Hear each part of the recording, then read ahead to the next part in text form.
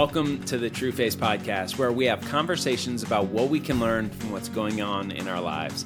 My name is Robbie Engel, and I'll be your guide as we learn how to increase trust and experience grace.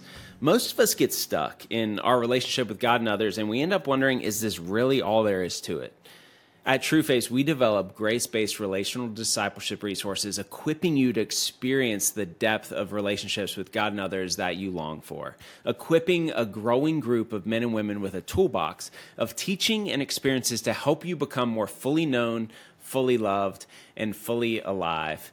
Welcome to a new year, and as a tribe, I'm just so thankful as I reflect back on last year, which I shared about in a couple podcasts ago, and as we head into this year, it's been an amazing start to the year so far, and it's been such a good beginning of the year that the past few days I've been thinking about gratitude, and so I jotted down some stuff that I've been thinking about to share with y'all. And it's this thinking about gratitude. I've been going into scripture to figure out what it says. And I've been thinking about Colossians 2:7, that we're to overflow with thankfulness. I read Galatians 5:22 about the fruit of the Spirit, and the fruit of the Spirit is joy. Philippians 4:4-7 says that we should rejoice in the Lord always. And 1 Thessalonians 5:16-18 says that we should rejoice always. We should be praying continually, giving thanks in all circumstances, for this is God's will for you in Christ Jesus. Y'all, I am so blessed. I have a beautiful wife who I adore. I have 8 healthy kids. I have a job that I love that does not feel like a job. It's such a humbling, amazing blessing to be able to do what I do during the day. I'm healthy. I'm obviously uncommonly attractive. And I even have some discretionary income. When I look at my life across the board, I am so blessed. And more than any of those things, I've got access to the source of all of my longings, the God of love who has redeemed me, made me right with him. He's given me a new heart with the Spirit of God, that's God of love within me, full access. So, with all these blessings, why aren't I living this First Thessalonians experience of rejoicing always and giving thanks in all circumstances? This should be easy for me. I should be overflowing with thankfulness. But it seems like little things will easily derail my gratitude, my joy, my thankfulness, or my rejoicing.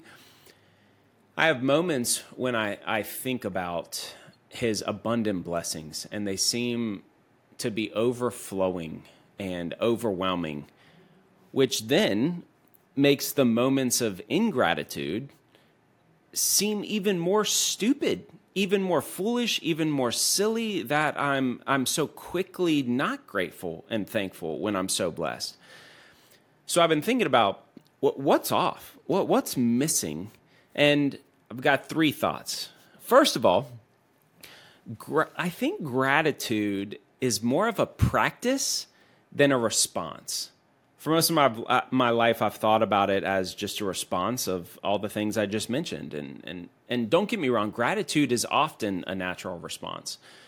But more often in my life, it feels like a practice that then leads to more of a natural response. Because practices take discipline, reps to work that muscle. And just like in the beginning of this year, so far for me, a couple weeks in, when we avoid working out, which I don't think I've worked out once since the beginning of the new year, we naturally lose muscles. And it takes time and consistency to build those physical muscles back up. And I think it's the same with our gratitude muscles. Gratitude takes practice. And when I reach down and feel my stomach, it's a reminder to me that I shouldn't have eaten that whole thing of ice cream that I did last night, that I need to eat healthier.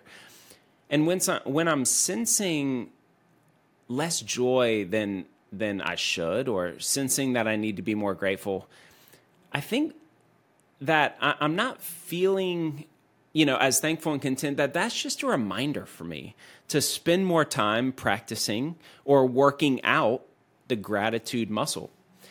And there's lots of ways we can do this. At the beginning of the day, we can say 5 things we're grateful for. We can write them down. We can journal them. We can incorporate them into a breath prayer of slowing down our breathing and worshiping God with like a something I'm grateful for every exhale. We can remember the gospel of grace every morning. We can read scripture and just meditate on what Jesus did and made possible for us. And so that leads me, the practice, into my second thought, which is that gratitude naturally leads us into worship. They're so connected. And 1 Thessalonians gives us amazing insight here. It says in chapter 5, 16 to 18, rejoice always, pray continually, give thanks in all circumstances, for this is God's will for you in Christ Jesus. When we reflect on the goodness of God, the only response is rejoicing. The dialogue of prayer brings us into the present worship and communion with our Father. And then rooted in his faithfulness, we're able to give thanks in all the circumstances that we come across throughout the day. Gratitude looks a lot like worship. When I'm really meditating or thinking on the goodness of God and his love, the natural response is gratitude. This worship, this thinking of the goodness of God. And this can look all kinds of ways, but most all gratitude should lead to us worshiping the source of all the gifts. Which leads me to my last point that I've been thinking about, and that is my desire to be grateful in struggles. God is a good and loving God who knows what's best for me. He is a God who redeems good and bad and is constantly at work. Therefore, I want to be more grateful for his sovereignty in the moment of the struggle, not just in the blessings or on the outcome that I was hoping for. Last night, Emily and I were pretty sad. We were sad and disappointed in hearing about a poor decision that one of our kids made. And I really do believe that God is at work in the good and the bad, that he's working to restore and redeem in all circumstances, which is worthy of praise and thanksgiving. If he's at work in all circumstances, then it's worthy to praise him and thank him for the work he's doing, even if I don't see it or it's different than I expect. When I thank him in all circumstances, that also forces me to leave the timing and the outcomes to him. So if he knows what's best and we can trust him with our lives, then I want to be more thankful in all circumstances. When difficulty or struggles happen, I want to trust more quickly and be reminded of and worshipful and thankful that I know he's working, that his timing's best. And in difficulty and struggles, we can find this thankfulness and contentment, which I haven't been great at. And I think this is just rooted in trusting God. It feels like trust is the bridge between our circumstances, good and bad, and gratitude. When I bring my circumstances to God and I trust him with them, the natural response is gratitude, that I have a good and loving Father, that I can trust him with these circumstances. Because I can't experience gratitude in especially the bad circumstances if I don't trust God, that God is a good and a loving Father who is sovereign and always at work. That is why trust allows me to, like Paul says in Thessalonians, rejoice always and give thanks in all circumstances, trusting that it's God's will for me in Christ Jesus. So as I conclude, I want to leave you with a challenge. Let's practice gratitude, thankfulness, and worship in an unfavorable outcome.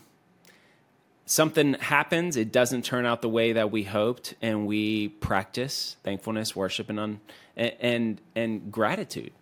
Think about it. When was the last time you expressed express gratitude and worship for something that didn't go your way. Reflecting on moments of apparent disappointment reveals the depth of how much we trust God. We get to practice that. And so when it doesn't go our way, we get to lean into that disappointment and even trust Him with that. So difficulty becomes, or disappointment becomes a trigger, a reminder for us to go to our all-powerful, all-knowing, all-loving Father and find the peace and the contentment in knowing that we are His. Therefore, the difficulty and the outcomes are also His. And it's in these situations that our gratitude, hopefully my gratitude, will become a tangible expression of my faith, acknowledging that God's plans are higher than ours. That Paul's teachings on gratitude and contentment get to remind us that regardless of the outcomes, positive or negative, our hearts can be transformed by the power of this practice or spiritual rhythm of gratitude. And as Emily and I were talking about this disappointment, this sadness of a kid making a bad decision, the peace that replaced the sadness when we were thankful to God and we trusted God with His timing and what He's doing in His power to redeem even that situation in the heart of my kid was a beautiful reminder of what He has for us in this peace and the freedom of the good news. So thanks for being a part of this True Faith Tribe. Like, subscribe, share these podcasts, and I'll see you next time.